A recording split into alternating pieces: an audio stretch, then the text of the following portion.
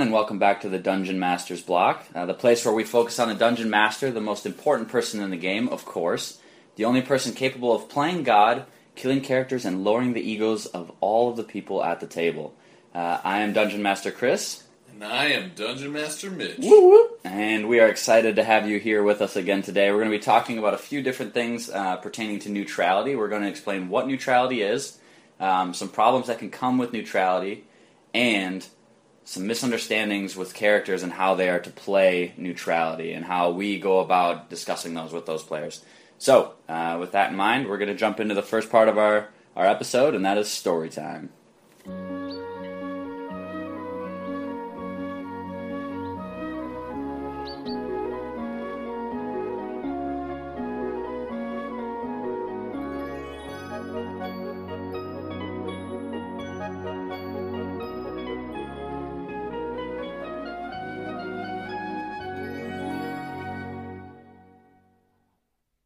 Alright, so story time. We got a lot to talk about in story time today. Just various different things that happened in both of our campaigns. And so, Mitch, I think I'm going to let you start out and tell us a little bit about what happened in your campaign last time. So since last time we had an episode, we have had 2 times that we've played. You were there for the first one, and then you were gone out of state for the second. But so our characters have been on this hunt for this abnormally large and scary black feathered griffin, and so the griffin had killed one of our characters' family members, and so he's been like, we gotta go find this thing, we gotta kill it, and so you guys have traveled across this huge field to these mountains. And you finally come into contact with not griffins on a mountain, but you find some gnolls, and eventually you're traveling down this, like trying to get into this gnoll cave. You set off basically all the alarms that you guys could have set off. Yep, pretty much. Just did not go well. Yep. And then you guys see a gnoll with black fur, and he's got kind of this yellowish beard-ish, kind of like right where a beard would be for a gnoll. Well, he was bigger than most normal gnolls. He was bigger than most normal gnolls, which is pretty stinking big. And so you guys just did not make that good of decisions, which I think you are very apt to agree with. Yeah. And so you hid outside the cave, and eventually all the gnolls came out because they knew you were there, even though you were hiding. And you saw the large black-furred gnoll transform into a black griffin. And one of our friends decided, even though I gave him before you do anything, this happens, he decided, well, my character's gonna shoot him. Yeah, because he started running at him like he was like, he sees me, crap, like what am I supposed to do? And I interjected before he shot, and I was like, and you see him transform into a griffin and fly over your head. Do you still want to shoot him? Kind of giving the DM like, are you sure you want to do that? And everybody at the table understood that was a DM, are you sure moment? Yeah. And he decided, yup. Yeah. Shot the griffin. We ended the first night there. You guys all left like, we're going to die, because as much as you separate player knowledge and character knowledge, player knowledge-wise, like, everybody at the table's like, a griffin alone at the point where we're at is a difficult challenge. Yeah. This griffin now has 8 gnolls behind it. It's not a real griffin. It's a gnoll that his god has blessed him with this power to can transform. shape-shift into a griffin. However, you guys were pretty much player-wise and character-wise like, that was not a good decision. Yeah. And we all left like, crap, our characters are all going to die next time we play. And so, conveniently, you weren't there the next time, and conveniently, your character was hidden. He was hidden before I left, and just, like, I will not, one of my things as a DM is I will not kill a character if the player's not there. I don't think it's fair, and with a group of people who are consistent, it's not an issue. If somebody misses every now and then, so, like, your character just stayed hidden because he knew it was a bad situation. the character who left the shop basically got the whole group in trouble, Right. and like put them in danger. One of our characters was unconscious, Yeah. because he had already been hurt, and basically the Griffin went after this one character that shot him, took him down. He quote unquote died. However, we do have a system where you get another chance at living, and he was able to take it. So he was barely alive. Yeah. When they found him, but they all got captured. Their donkeys, which were carrying their stuff, got killed and eaten by the Griffins, and they were stuck in prison cells in the Knowles cave, completely dark, didn't know where they were. So this was a situation that for me, I think if the longer you DM, you're going to find yourself in a situation where the players are going to put themselves in a situation where logically they should probably just all be killed right there. Yeah. And so in the past we've had those moments, and we've gone, all right, well, you pray to a god, and the god helps you guys out. And the problem with that mentality is your players get into this sense of, I can do whatever I want. And the With DM's no gonna consequences, yeah. The DM will bail me out. And let's be honest, does any, and hopefully the answer is no, unfortunately the answer is yes, but Yeah. that's a whole other issue. Does any DM want the whole entire party to die? No. They shouldn't, because that ends the story. Yeah. That ends the fun. It shouldn't be what the DM's going for. Unfortunately, I think characters should die, because it makes fear very real, and this is a story time. We're talking about rules and what we think about D&D, but that's all right. And so anyway, the party should have died. However, these Knolls did have some prisoners already, even before you guys had decided this. So I was like, all right, maybe they take some prisoners in. And so you guys get taken as prisoners. You guys were about to be sacrificed. One of the prisoners was an elf who was not very talkative, and he was part of an order of elves that worshipped Corellon. I believe I'm saying that right. And so they came, and they basically slaughtered all the Knolls, and you guys were able to be set free. So it all worked out in the end, thanks to the DM. Yeah. Well, what I felt but they like didn't get that. They didn't get. There was consequences. The consequences should be real. They did not get the experience. Yep. There were 8 Knolls and a Griffin that night, and the only thing that they ended up killing that night was one hyena on the way down the mountain. So experience-wise, they did not benefit. Yeah. There was also loot. However, since the elves had won against the Knolls, they took We weren't gonna get basically any of all it. the loot, Yeah. leaving one pretty sweet suit of armor that ended up being cursed. Oh yeah, you told me about that. Um, That was pretty interesting. It was how did that all go? Explain that a second with that The armor. cursed armor? Yeah. It was full plate armor, and so It was black. it was- Completely it black, was right? Black. One of the characters was like, oh, it kind of looks like ebony, I think. And so one of the characters put it on, and it's armor of arrow attraction, which and one of the character that took it got it removed and is keeping it. Now, I will tell you as my fellow host here, because I know you won't take this into game, but Right. that's a sweet item to have. Yeah. It's pretty expensive. I'm sure It's it is. cursed. You don't want to wear it. Yeah. It's gonna the archer in our group's gonna hate it because as long as this character's with them, arrows are just gonna fly towards it. Yeah. However, it's a pretty. There's ingenious ways you could use that against your enemies if they're archers, and you could probably sell it to the right person. Yeah. For a pretty penny. Well, one of the guys was like, man, I really like this armor. I want to get it disenchanted. And I was just like, we were having this conversation out of game because I wasn't there.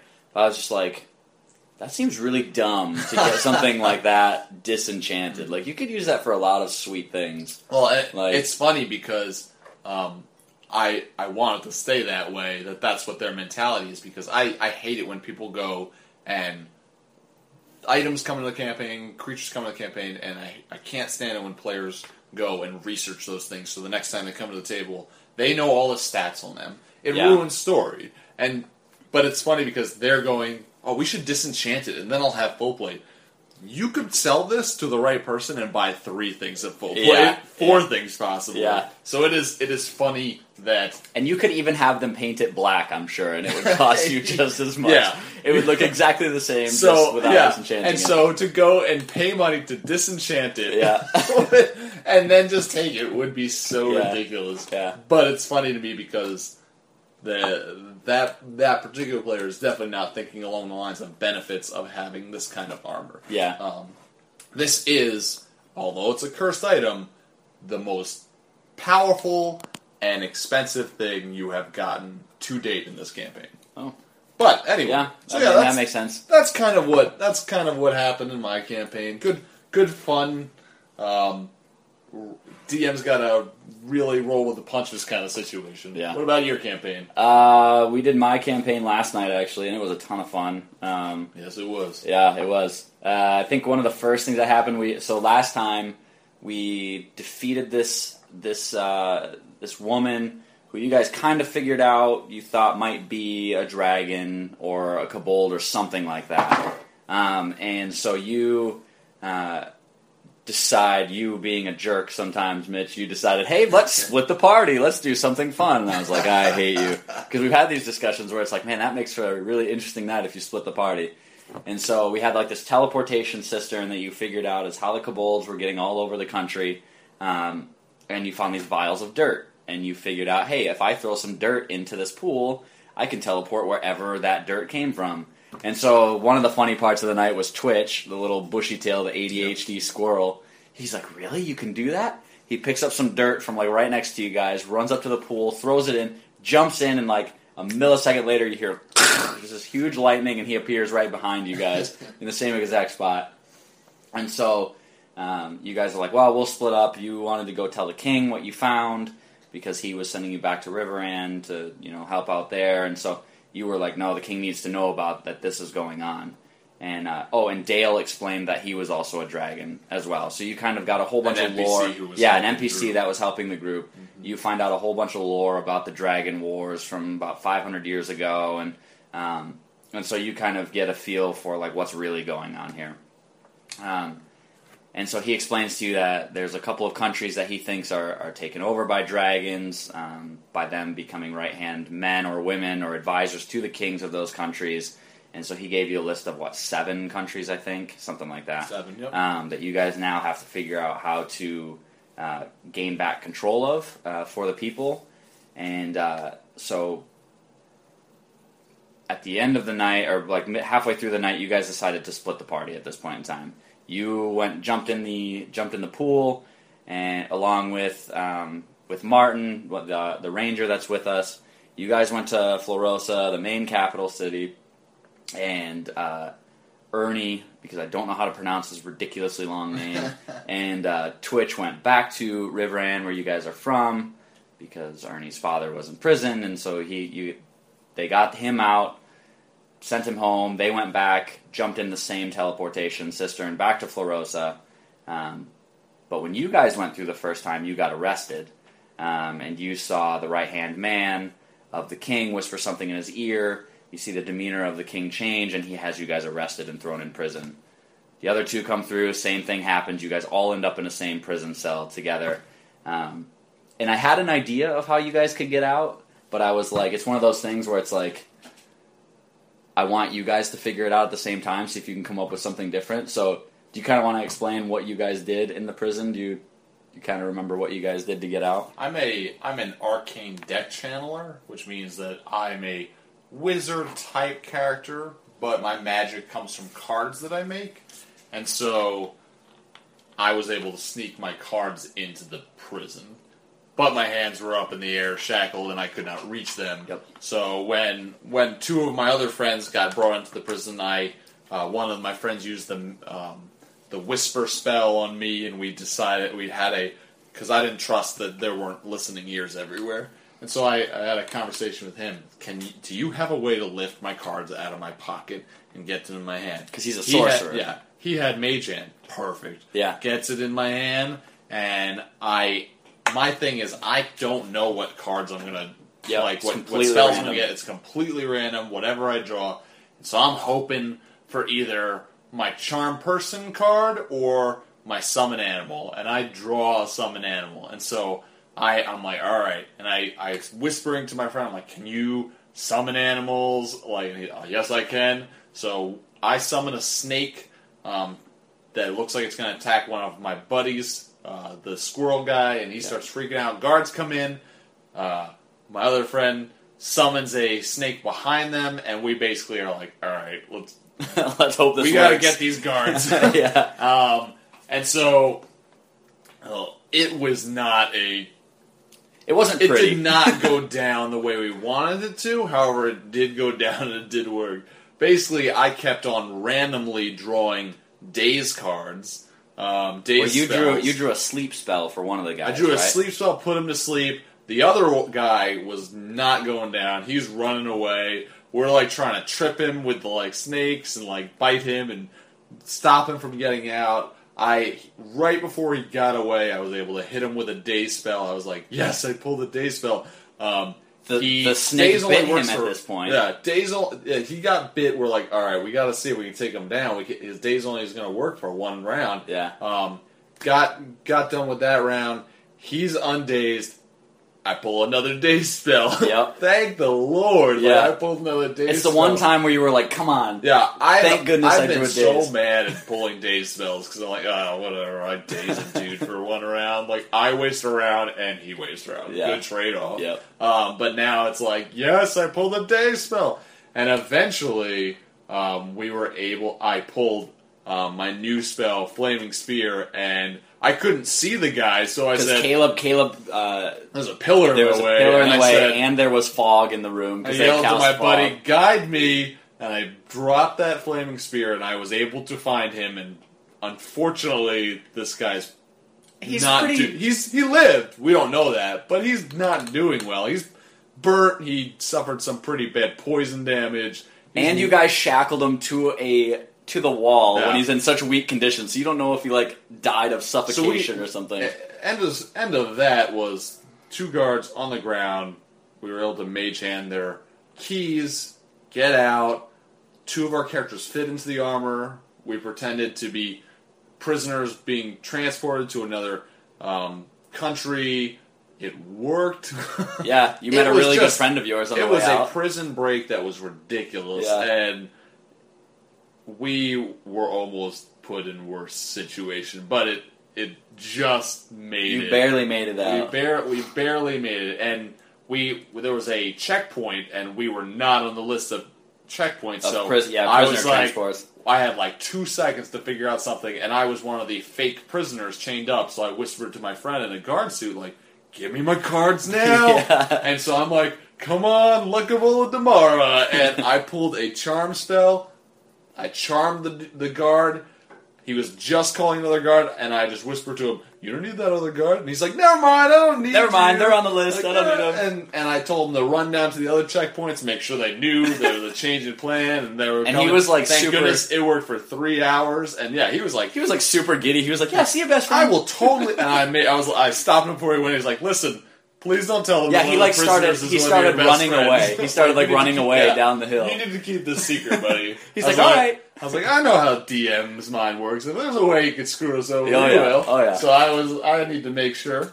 But it worked out well, and we got out of the country. So. Yeah, as you guys. Now. So in this city, there's like 3 checkpoints that you have to go through on the way out, and you guys got through the second one, and then you were like, "Hey, need to get to the third one," and you're like, "Go tell this guy we're gonna buy a carriage and stuff like that." So he's like booking it. He's just giddy as all get out, running down the hill to go tell these guards, like, "Hey, let my friends through." You know, like let the guards through. They're taking a prisoner back to Northland, and he like runs back because you told him what stable you were going to. So he like runs back and he like pops his hand. He's like, "You guys are all set. Have a good day," and then runs back up to his post, which is like 3 miles away at this point. He's And like booking it. It was just a lucky night because that was one of the spells I was trying to pull with the guards, and I didn't get it, and I was upset. Yeah. Little did I know I would need it that bad later on. Yeah. You guys were lucky because you ran into 2 sets of guards.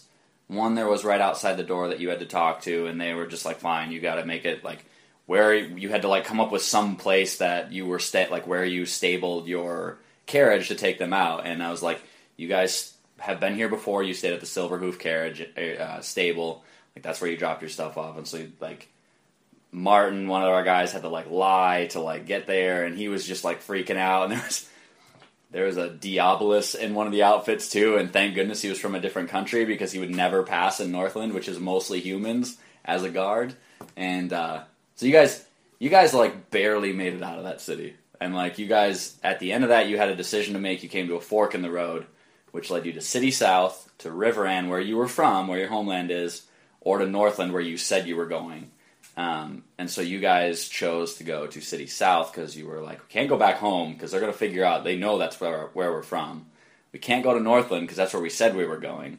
So we have to get out of the country. And so you guys eventually fled the country to go where Dale said he was going, because Dale left you guys at this point in time. He's like, I got to go talk to one of my brothers because you know he's a dragon. He's going to talk to one of his brothers who also is a dragon.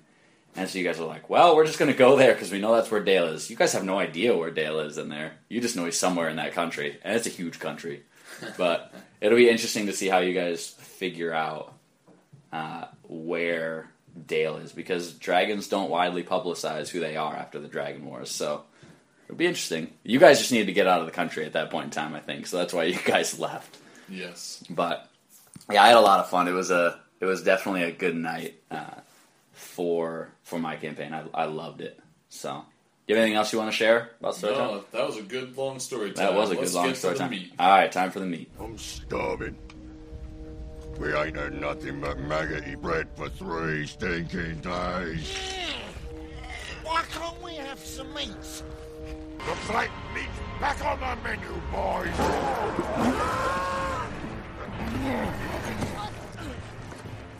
So today on the meet, we're going to be talking about alignment, specifically the neutral alignment. So the axis between lawful, neutral, true neutral, and chaotic neutral. Specifically, the title, if we were going to give this a title, is The Problem with Alignment, because we're going to be giving our own personal Dungeon Master opinion on problems that we've dealt with and the problems that we see with the neutral alignment. Yep. Now, this is a difficult thing to talk about as we sat here 10 minutes just discussing on how do we even talk about this, because alignment is a difficult thing to talk about in general. Lots of people have lots of different opinions on it. Yeah, and I think that speaks to part of the problem with alignment. And there's this group of like role players that hate the alignment system because they think that it's not a realistic thing to put people into a box and add them into a category, into alignment. And I totally understand what people are saying with that. I myself have played characters where I haven't put down their alignment because I just wanna play a character, not an alignment. I don't want to have. I can't stand it when people go, "What did you just do? That's not right with your alignment." I hate that. Yeah. However, there is to a degree a realistic perspective on alignments and choosing an alignment to help you play a character. And some people, I think, need that alignment putting them in their characters into a box more than others, because they'll get problems in other senses if they don't have an alignment. They will be alignment X, which will be no alignment. Which is either no alignments or all alignments. Or all alignments, yeah. And I can choose on a whim what I want to do. So let's start off this discussion on neutrality by just talking a little bit about some things that maybe we've read, some examples that maybe we can give to give an idea of what exactly, according to the people out there, according to the D&D books, what exactly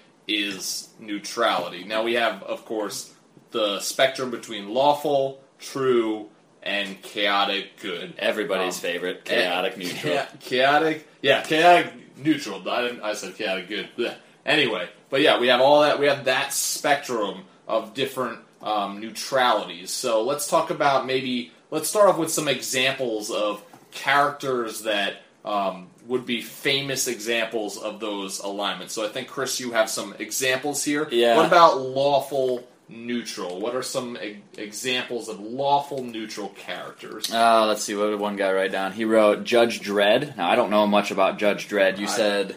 What did you say he was? I said that Judge Dredd was a pretty good example. The policeman from the dystopian future that just takes down bad guys, just all about the law. That's a pretty good example of lawful neutral. Sergeant Friday was another one from Dragnet. Percy Weasley from Harry Potter, and Cornelius Fudge from Harry Potter. So all the Harry Potter fans out there, we got a couple of them for you. I've got another one here that I'm looking at. It says James Bond. I don't really agree with that. I don't really know James Bond that much. I can see that, yeah. But I don't know. The stuff that I know about James Bond, I feel like, isn't he a good character? Yeah, I don't know. And here's part of the problem. Yeah, right? There's like mixes of like he does some things that are not exactly good. To get the job done. Yeah, but I would say he agrees with the whole like everything needs to have a law to do it. But here's the problem: if he's doing things that isn't exactly good, I mean, I don't know. Isn't that at points? Isn't that kind of chaotic good too? Like, I don't know. Here, let's Sure. talk about this lawful neutral alignment to start off with, since we've given a couple of examples. What exactly is lawful neutral? So the lawful neutral person, what we've kind of decided and collaborated on is a lawful neutral person is somebody who sees laws, whether good or bad, as somebody who they want to enforce that law. They see as long as it brings harmony to the group and to the world, they're going to enforce it, whether it be good or bad, as long as that's what they were told to do. And so one of the examples we had was Judge Dredd. And Mitch, you know more about Judge Dredd, also known as Joseph Dredd, as I was just reading. Ooh. Yeah, ooh, I know. Yeah, no, he's like the epitome, the extreme example of lawful neutral, because he's just all about the law. He cares nothing about the good or evil side of it. It's just whoever he's supposed to take down, whoever he's supposed to arrest, that's what he's going to do. He's going to follow the law and his orders. They even went so far, I was reading here, it says, the Lawgiver Pistol, programmed to recognize only his palm print and capable of 6 types of different animation, which is sweet. Pretty cool weapon, Yeah. Yeah, but so lawful neutral characters, there are a couple things that they're just focused on is like that order that you were talking about, honor, rules, tradition, structure. Like that's what is important to them. A society without structure to them is not society. Did you say loyal? Loyal would be a good word for that too. I don't think I did, but yeah, that's Loyal would be a good loyalty. Yeah, if a lawful neutral character would be a good loyal person in this. I feel like they'd almost be like OCD too. Like they're almost like what was the word I was just looking at? Rigid and neat. Yeah. Methodical. You know who else I just thought is a Methodical. really good example of it? And maybe I'm getting maybe this is way too girly or whatever, but Les Mis, like Jean Valjean, you know that? Such a good example of lawful neutral. Like he's all about the law. That is his life. I mean, I think he sings that in his song. Yeah. Russell Crowe. Maybe Les Mis, the Miserables. Maybe that was written after the alignment system of law. Because there's a whole bunch of different people within there. Like there's totally the miserable alignments of neutrality. No, but I think lawful neutral when we're talking about like campaigns and such, like a lot of town guards would probably fall into that. There'd be lawful good. There'd be lawful neutral. There's probably a couple lawful evil jerky guards that beat up prisoners in jail. Definitely. I think a lot of them would fall into that lawful neutral. They were given a job to do, and they have to enforce those jobs. Yeah. Maybe even higher ups like sheriffs. But yeah, that's lawful neutral in a nutshell. Yeah. let's talk about just strictly neutral, or as some people call it, true neutral. You have some examples of that? Yeah, I do.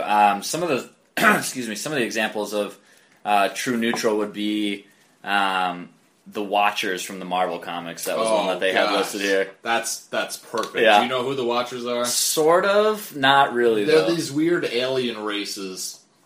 They're this weird alien race that they look like bald guys wearing capes, and their heads are huge. And they just show up to, like, whenever they show up, like, anybody who, like, Spider-Man will be there, and, like, a Watcher will show up, and Spider-Man's like, oh, crap. Because he knows, like, any character who knows what's what, knows if a Watcher shows up, that something big is about to go down. Right. Because they're just there to watch. There's a famous Watcher,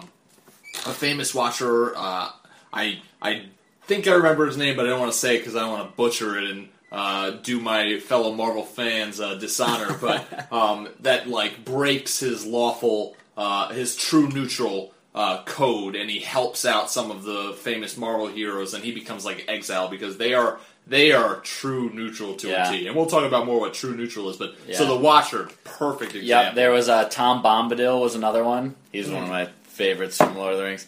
And Horace Slughorn from Harry Potter was another one. Treebeard. Before he saw his friends get chopped down. Yeah, before he decides to go to war. Yep. Great example. Yep. Maybe Boba Fett from Star Wars. He, in the expanded universe, which is not canonical anymore, but in the expanded universe, Disney. Thanks Disney. He definitely leaves and goes into different alignments, but well, I mean, he's a bounty hunter too. I mean, it's not like maybe he looked like he was sided with the bad. Neutral, yeah, he looked like he was sided with the bad guys most of the time. True neutral. Yeah, I regret that I said he's true neutral. He's chaotic neutral. We're going to talk about him later. I love the example of Tom Bombadil too, because it says that in the book there's the part where Frodo and Sam and Merry and Pippin go there, and he finds out about the ring, and it has like no power over him. It's like that's true neutrality right there. This is the most evil thing in the world. Like you see like Boromir and all these guys like just be affected by it like crazy, and Tom Bombadil's like, whatever, cool. So what exactly is the alignment of neutral or true neutral?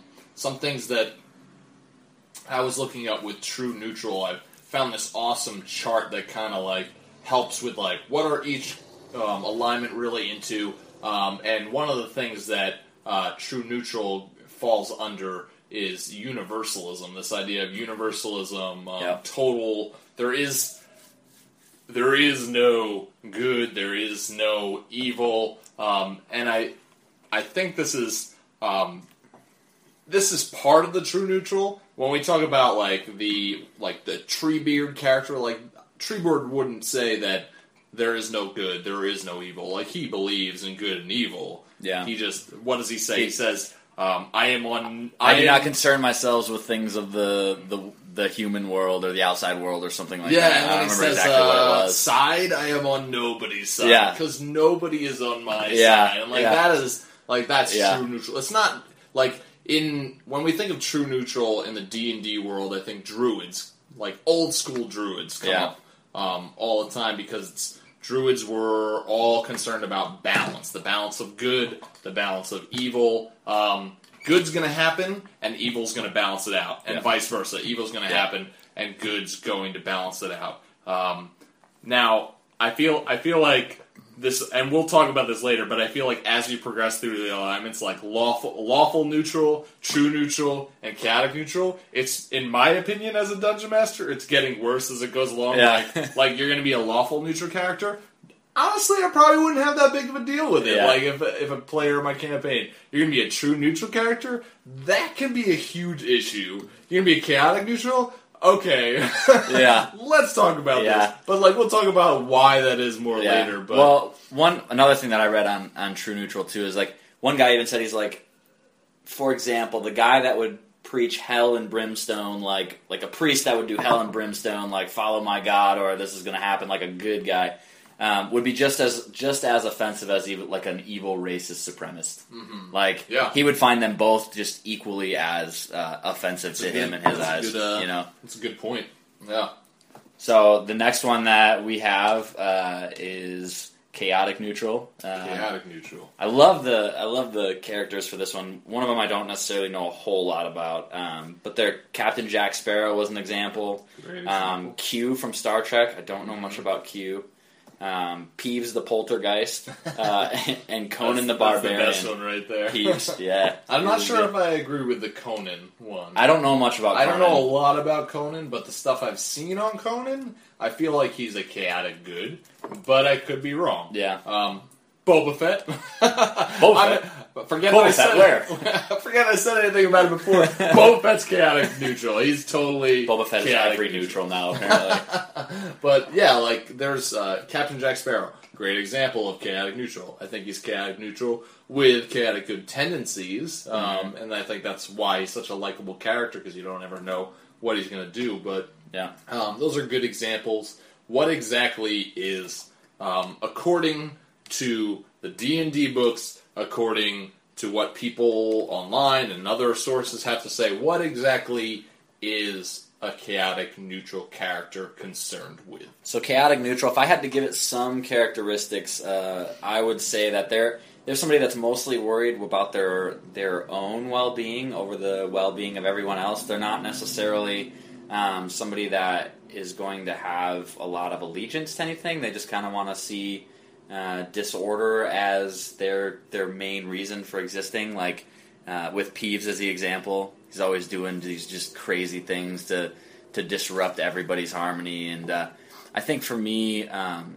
that's probably one of my favorite examples of chaotic neutral is Peeves. I feel like Peeves could just be the alignment of chaotic. Forget the neutral part. Well, he's just chaotic. Yeah, Peeves means little devil, I think. Like pet peeve, that annoying little thing that never goes away. But yeah, they're chaotic neutral characters are focused very much on they do not like order. They do not like taking orders. They don't.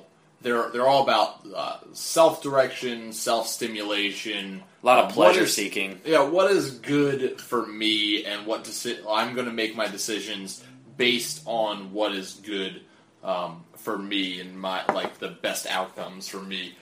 It's a very selfish, I think, a lot of the times. And here's where we come into a problem that I don't want there might be some listeners out there who go, I love chaotic neutral, we're reading it we're saying it like we've read it. We're saying it like we've seen it. We've seen chaotic neutral characters, and a lot of times it ends up being very selfish. I don't think that necessarily has to be a bad thing, but I guess we can talk more about that as we continue to talk about the problems we have with the alignments of neutrality. I think one thing that keeps them from being evil too is a lot of things that I read said that they don't kill. They just use a lot of intimidation in order for disorder to happen. I think that's what keeps them from. A lot of times you'll see people do more chaotic evil things when they're chaotic neutral, but they don't necessarily do anything that's overly evil, to the point where they shouldn't. Yeah, to the point where they just kill an innocent person in a city to get something that will please them. They would probably more scare it out of the person or use non-lethal damage in order to get what they want, intimidation. Yeah. Whereas a chaotic... Maybe even beat a person up, but murder is... Yeah, murder is once you start going, that's I'm pretty going to kill everybody to get what I want... You're not neutral anymore. You're not chaotic neutral then, you're chaotic evil. You're the hedonistic, chaotic evil going after what you want, and you will kill anybody in your path. Yeah, one of the things that they could be insurgents or con men, gamblers, a lot of different things like that, where they're not necessarily going to use lethal force to get it out of you. Con men, they don't kill people. Yeah, smugglers, drug dealers. Yeah, they just want to see the disorder happen. And we're giving all typically bad examples, because there can be good examples of this. There can be revolutionaries and stuff like that that can be chaotic neutral. But yeah. those are kind of what we've read, what we've seen, our little quick look at each individual neutral aspect. And so now let's shift our focus and let's talk about what we really came here to talk about today. Let's talk about the problems with neutrality. What are the problems that we see with neutrality? And so first off, last time, and I think maybe even the time before, what we talked about, one of the things we talked about was when you're DMing, you need to decide, do you want to have a good or an evil or even a neutral aligned campaign? Now, one of the things we said was we would suggest good or evil, like Neutrality, everybody's going to be scatterbrained, looking out for themselves. It's going to be crazy. So let's just pass on that argument and just go right to you have a good or you have an evil campaign. What is the problem with having a neutral character, a neutral PC in a good or an evil campaign? Well, they're going to differ potentially from time to time from what the total group is going to want to do. Like, for example, right now, my character that I have is, I think he's a, do you remember what he is? He's a neutral of some sort. I don't remember what he was. I thought it was a cat of good, no? I don't remember. I think he's a neutral of some sort, if I remember right. But he's kind of at that point where he's like, I don't know if I should stick with this group anymore. I mean, it's for the most part, our group is good. But after what we just recently did, he was kind of at the point where he's like, your character's totally cat of good. From the way you've been playing him, and okay. I totally remember you talking about him. I should probably just switch the alignment then.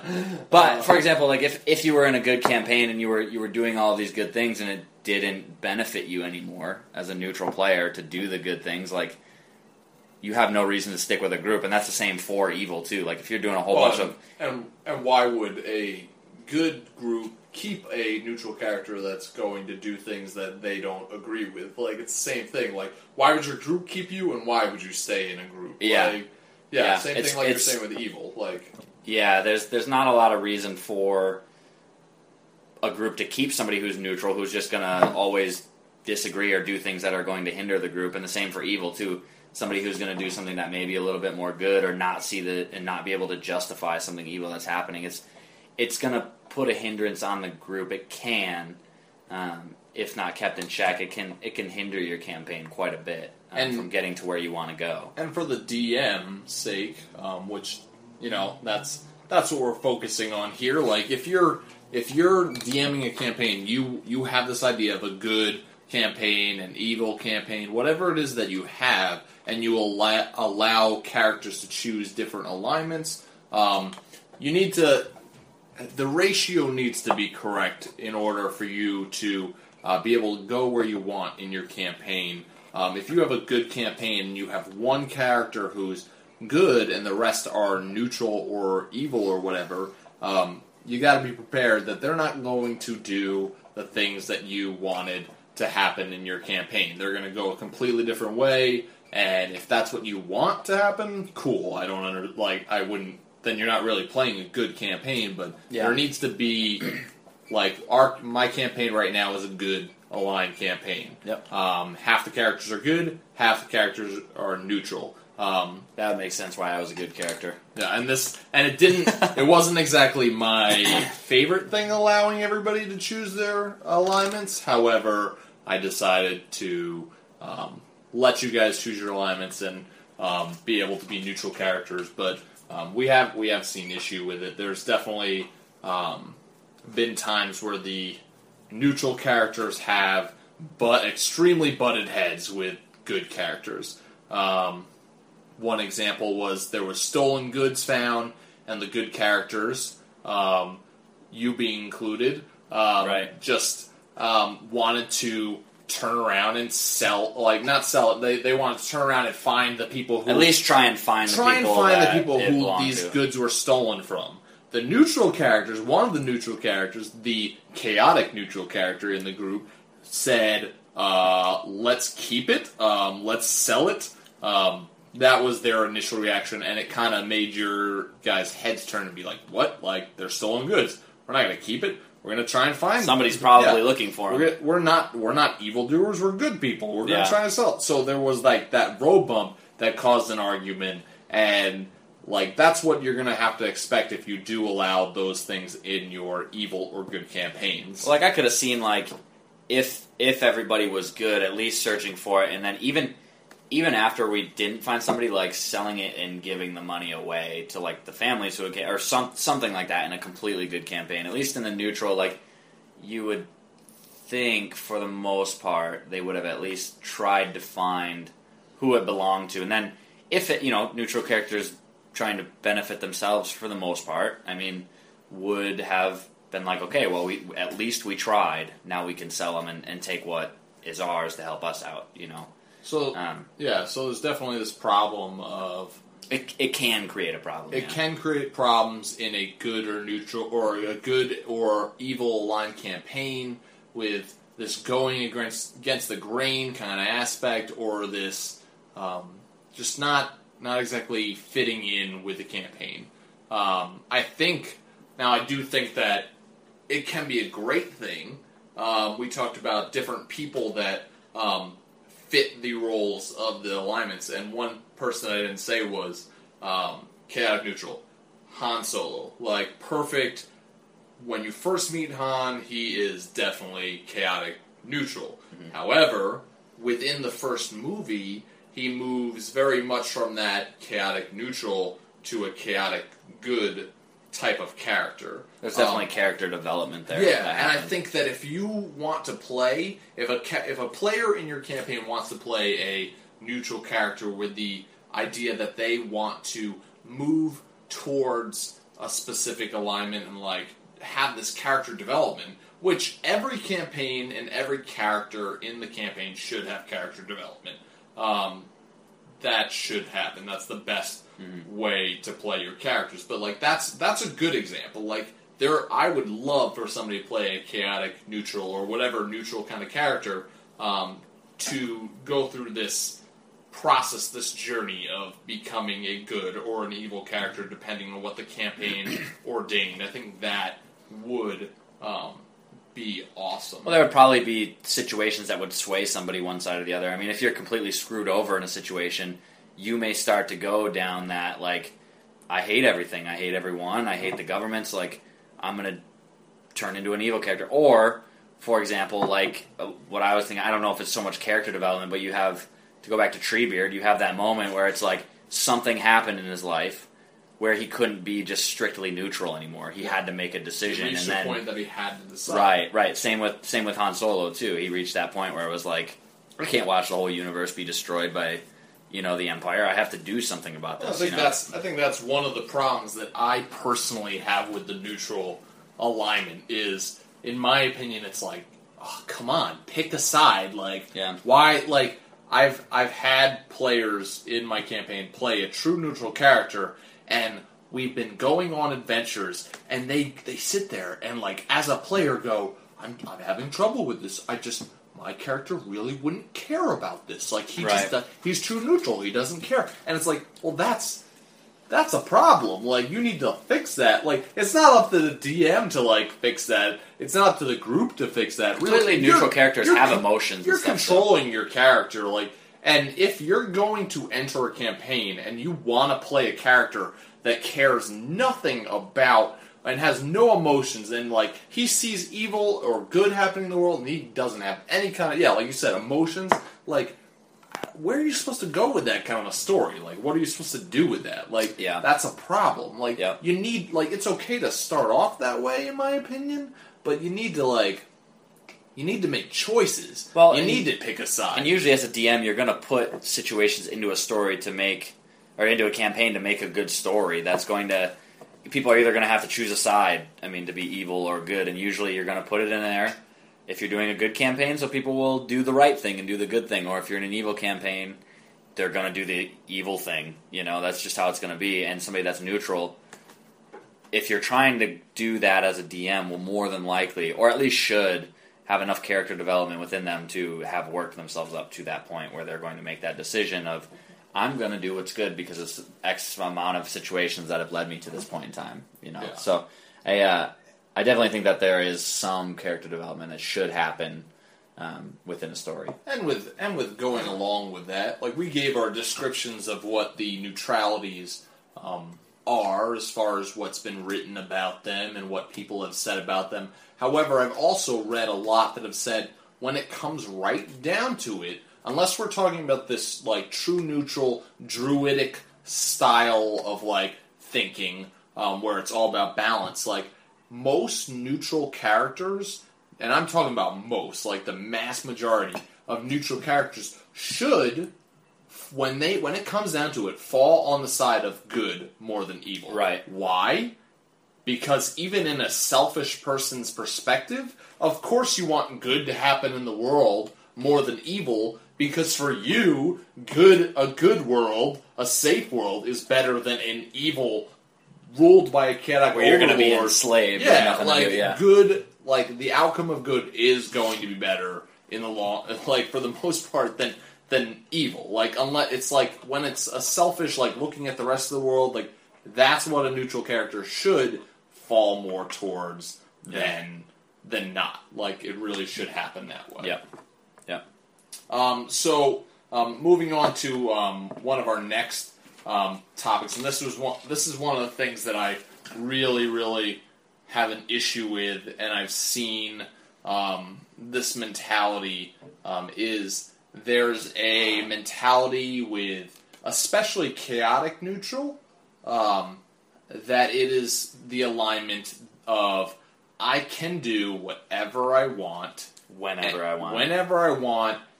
Chaotic neutral, I feel like some people think chaotic neutral is the X alignment, the I don't have an alignment. Yeah. And honestly, I love video games, but I think video games are to blame for this.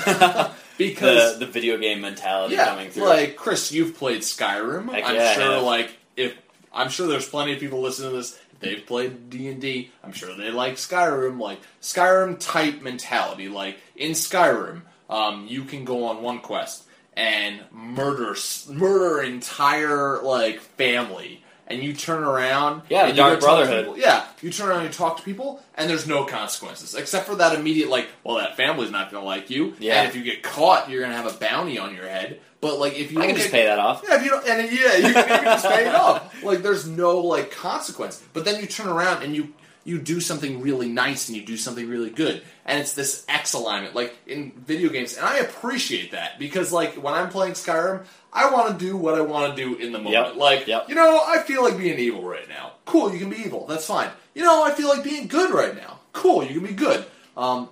Real people, however, don't live their lives like video games. Real people don't live their lives like they're playing Skyrim. And when you're playing D&D or any kind of role-playing, you should shoot and you should strive to play a real person. Yeah. Chaotic neutral is not the X alignment of I can do whatever I want whenever I want. They should still have boundaries. They should still have a sense of morals. Like, it can be you're totally selfish, but we played in my campaign, and the chaotic neutral player in my campaign was locked in a jail cell, and he was like thinking about murdering a purely innocent His cellmate. like who was locked in there with him. He was deciding, should I kill him? Should I not? It might help me. That's not neutral. That is like, it especially shouldn't be as easy as this player is making it out to be to decide maybe I shouldn't. And he didn't in the end, but he didn't because everybody at the table was like, you're going to kill him? Well, what are you talking about? neutral characters, we said, they're not evil, they're not good, so they're not going to lean like, this is going to benefit me if I'm really evil right now to kill this person. They're still going to, like what we said with chaotic neutral, they don't use lethal damage in order to do stuff. They do things like they're menacing, they're intimidating, they will con people. They don't kill people just to get their point across, to get something done. Like they still have some sort of ethical code. If they're in the fight with somebody, like then they're gonna like kill. Oh yeah, like to defend themselves. But it's not like even a this good person's character would- completely yeah. this person's completely innocent. but they've got a nice shiny object, I'm going to murder them. No, that's evil. That's chaotic evil. That's not chaotic good. And I feel like that, to me, is my biggest problem with what I've seen people playing chaotic neutral as. It's the Skyrim, it's the RPG video game mentality of, I can do like you said, I can do whatever I want, whenever I want, because I'm chaotic neutral, and that's what it means. It doesn't. But so it's like, whatever I want, I'll do it. I'm chaotic neutral. I think my favorite thing about Skyrim was you could pause it, save it, and then see how far you could go out of the city and shoot somebody to see just so that you could make the shot. You know, and that was what I did all the time. And players need to realize too that if you do things like that in campaign, there's going to be consequences. I always love the look that I get from players who they'll kill somebody in a game, and like in a game we're playing, and I as the DM have guards come and they figure it out and they arrest them. It's always this look of like how dare you arrest me? It's like, you killed somebody. You robbed that house bare. You think that you do that in real life, you're gonna get taken down. You can't go to town and do this and just get away with it. You might get away with it once or twice, but it's like you fail that hide check once after you rob a house. You keep doing this, of course you're gonna get caught. Don't be an idiot. It's, I don't know, the whole video game mentality just drives me crazy. Yeah. I don't think people think about it in that way. I'm playing with a video game mentality. They just think it's chaotic neutral. This is what I can do. And I just say, if that's the mentality you want, just video game mentality, then go play 4E. Because that is pretty much video game mentality. If you don't want to role play correctly, go play 4E. If you can't tell, we don't really care for 4E. But, that's kind of, I don't know, you got thoughts about that, what I was just talking about, the video game mentality? No, I think we pretty much covered it. There's no save feature in D&D, so make sure you choose right. No retconning. So I think one of the last things we wanted to talk about was, now in the actual description of specifically chaotic evil characters, or not chaotic evil, sorry, chaotic neutral characters. I keep wanting to say chaotic evil, is that they are, to a degree, selfish people. Yeah. Now that's pretty much what is written down, that they are to be this kind of character. We have our own opinion on that, so let's talk about that for a second. Go ahead, start us off. Alright, so chaotic neutral, I think that it's true. Chaotic neutral alignment should be, in a sense, selfish and focused on getting more power, getting better options for yourself. We think about examples that we've given. Han Solo, when we started out, he was very, very selfish. The only other person that he really cared about, I think, was Chewie. Yeah. And who couldn't care about Chewie? He'll love you. He'll rip people's arms out of their socket for losing the Star Wars chest that they had there or whatever. You got who were some other examples? Boba Fett, totally. Boba Fett's all out for Are you sure? You changed your mind about him? No, he's totally chaotic neutral. Peeves, we had Peeves, the poltergeist. Peeves, he cares nothing about anybody else. Just himself and getting the laugh. Yep. Jack Sparrow. Jack Sparrow, most of the time when it comes down to it, is concerned about what can I do to better Jack Sparrow. He's the same as Han Solo. I mean, he starts out as completely chaotic neutral. Yeah. And then... So there's this truth behind chaotic neutral characters are selfish to a degree. In philosophy, they're called Epicureans. Now, why do people like chaotic neutral characters? And I think that this is a reason why people like chaotic neutral characters. Why would somebody pick to be a chaotic neutral character? Because when they're playing D&D, and they come across the loot and their group is not in the room, they, as a player, can justify, well, I can take it all for myself because I am a chaotic neutral character, so I am selfish, so I would take it all for myself. I'm just role-playing my character, guys. deal with it. Like, Yeah. I've seen this conversation happen at tables, and, like, herein lies the problem. The problem is not that the chaotic neutral alignment is, in essence, at times selfish. The chaotic neutral problem is that when it comes down to group mentality, having fun as a group, and a player picking chaotic neutral, that selfishness can affect the group in a bad way.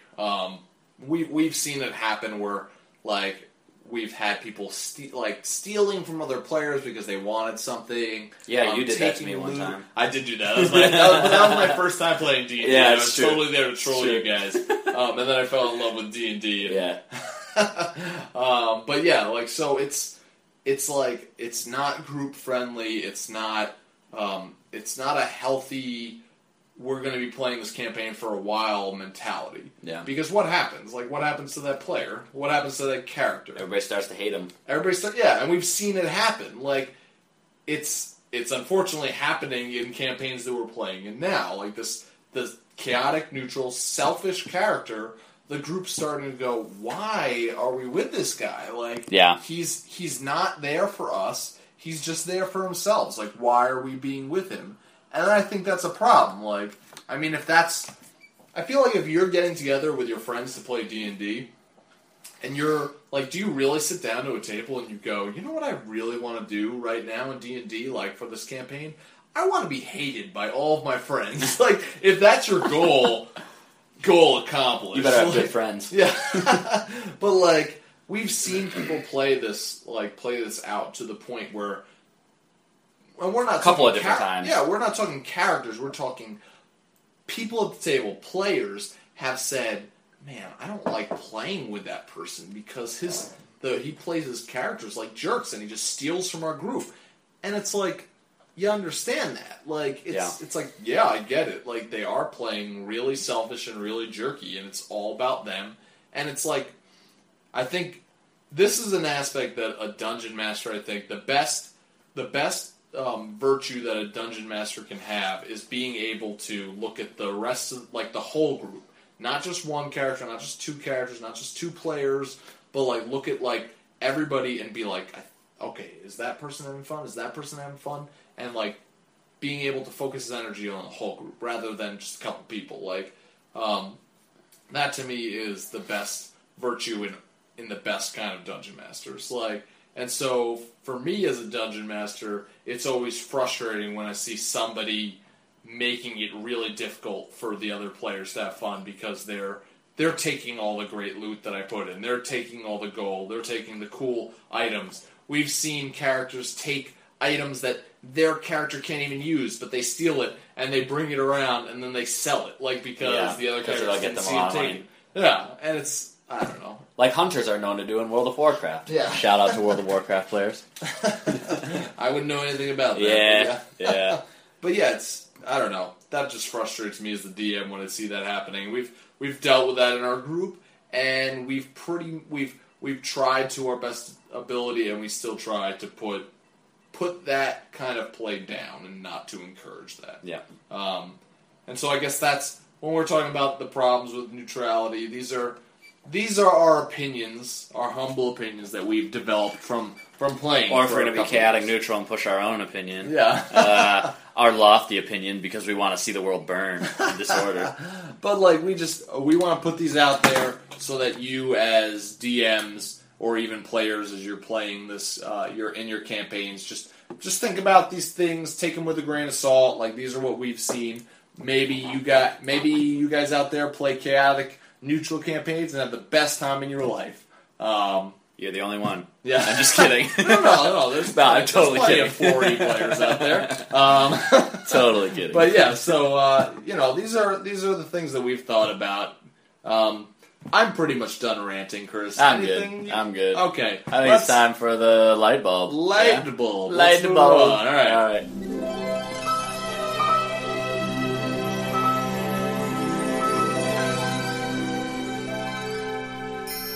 Light bulb. All right, light bulb moment. Here we go. So, in D&D campaigns, some of you probably know, you get caught up for quite a while in doing your campaign, and they can run 4, 5, 6, like we used to do back in the day, 12, 13, 14 hours. I miss those days. Yeah, I do, and then I'm like, no, I don't miss them at all. Because you just get done and you're like, I feel so dirty. I just, like, literally because I haven't showered in 14 hours. I've had moments where I'm like, I could go for that long. Yeah. Oh, I know. I've noticed that. Yeah. But, okay, so what we're really talking about, light bulb moments. We like to do things because we realize that 6 hours is a long stinking time to play D&D at one time. Play like we do, we all have real jobs. Yep. We're all adults with real jobs, so we start around 6-ish now. But like sometimes we haven't like eaten dinner or whatever, and we need to like some of us need to go and get like dinner for a dinner break or whatever, or get a drink or something like that. And from so a gas station, we need to take breaks. Yep. But sometimes not everybody needs to go do something, get food, whatever it is, and they just chill and relax. For me, I'm hosting at my house all the time, so unless I want to go splurge and get some B-dubs or something, Buffalo Wild Wings, like I pretty much just chill here while other people go out and eat. But like we said, I prefer Wendy's. Yeah, not everybody goes out, and you prefer Wendy's over Buffalo Wild Wings? No, I was just saying it's right next to your house, so I just go there real quick. All right. I was like, you're crazy. But yeah, so like we sometimes take breaks, and so our light bulb today is we think that a good thing to have for those breaks that may happen in your DMing campaigns, your Dungeons and Dragons campaigns, is to have some short, fun games, 10 to 15 minute games, something like that. on the side for. When those breaks happen for the people who aren't taking breaks, and we have some games that we like to play. Chris, you mentioned, of course, Magic: The Gathering. Yeah. Wasn't that the game that was created to break up D&D sessions? Now we play Magic a little bit different. My Magic games go what was the guy's name? Richard Garfield? Is that the guy that came up with it? Richard Garfield? I think that was the guy's name that came up with it. But we have some other games here that we really enjoy playing. Bananagrams. Yeah. Bananagrams is a lot of fun. It's basically a race of Scrabble. Like you're playing Scrabble, but it's a race. Super fun. Recommend it. It's a lot of fun. We have... Now, there's variants of this, but what I own Martian dice, and it's basically, you probably heard of a zombie dice, there's Chupacabra dice, which I would love to get, but it's just a dice game that's really simple. You roll the dice. In Martian dice, you see if you can abduct humans, cows, or chickens, and you try and avoid the tanks of the humans, because you're the aliens trying to abduct these things. And you're trying to get the most, you're trying to get 25 total points before anybody else can. It's just a really quick, really simple game. My favorite. We didn't play test this at all. We actually got this, you got this 2 weeks ago? Yeah, like that's the name. We didn't play test this literally, at all. We didn't play test this at all. A completely ridiculous card game for 2 to 10 fun-seeking people. And basically it's just, you're dealt 2 cards, and you draw a card every turn, and they just have weird, random things that... You can win on the first turn. You can lose? Yeah, I literally won on the first game. Pretty first much, turn against you. To describe this game, the rules are you can win or you can lose. And then you do what the cards say. Yep. They're ridiculous. There's some that like there was the one that was like up is now down, like all of the words. So it's like if a card says you lose, you actually win. Yeah. And like it just reverses everything. There's cards like one of my favorites was the one that we used against Caleb. That was you were just given a present. Do you accept this present or not? Yes or no? And one was, if you said yes, it's a box of kittens. Everybody loves kittens. So you win the game. Or if no, you don't. If you said no, you lose. If you said no, you lose the game. But then there's another one that's the exact same wording that you asked the card. But it had a venomous snake in it. So if you chose yes, you lose the game because you got bit by the snake. You could play, it's better played with a group of 4 to 5 or up people. But you look at this deck, you look at this card deck, and you're like, man, this game's going to take forever. Because the cards, the only downfall of this game, in my opinion, is it takes everybody about 2 minutes to start the game because you're reading your cards and figuring out what they do. However, the game is super quick because, honestly, somebody could have a card in their hand that they play and they could win first turn, 2 seconds into the game. It's a ridiculous game. It's fun. The back says randomosity. There's one card that says Dinosaur, place in front of you. You have a dinosaur. Nobody else has a dinosaur. Dinosaurs are large. No other cards can be placed specifically in front of you by anyone. And there's another one that says Kitten Ambush. Play anytime, which I don't think we've seen this card yet. It says Kitten Ambush. Play anytime. Kittens pounce on whatever card was just played in front of you, and on any card that was just played. Draw a new card when you play this. Or, on your turn, ambush the draw deck and steal 3 cards. It's a fun little game. Yeah, I love it's it. It's a a blast. fun game. It's ridiculous, Yeah. but it's fun. Yeah, goes and over then, quick. And then the last game that we own, that we play, is Tsuro. It's spelled Tsuro, and it's this, like, Japanese, your dragons. Looks really complicated. Yeah, it does. It looks like... This is the kind of game that if you're not into board games, you look at it and be like, I don't want to play this stupid game. It looks way It's too so complicated. easy to learn, It's though. the most easy, most direct game ever. It's just you need to, like, sit down and get it, like, just listen and play. You're basically a dragon, and you're running down tunnels that you put down these tiles to make tunnels. And if you run off the board, you lose. Yep. And so there's only a certain amount of tiles for the board, and eventually there's only going to be one dragon still left on the board. That person wins. Yep. Super easy, super fun. And your paths can intersect and stuff like that, and so you still have to follow the path all the way to the end at the end of every turn, so people can sabotage each other. I mean, yeah, you always have to play a tile in play front of aggressively, you. You play defensively. Yep. It's just a lot of fun. It's a blast. It's a really cool. I like my hat comes off to the person who made this game. Yeah. It's really simple, but it's really simple, but it really it ingenious. always you can kind of use skill for this, but it's just another one of those games that's like everybody will have fun because everybody has the same chance of winning basically the whole time you play. Yep. It's so much fun. But then you can play if you don't want to go out and spend some money on these games. You can play, of course, like a card game like War. You can play Uno, something simple but if you're lame, if you right. But yeah, like you having some quick we're gonna play if there's a break games is always a good idea, and I think your players will appreciate it if you have those in case of breaks for your games. They're a blast. So that's our light bulb. Light bulb. Light bulb.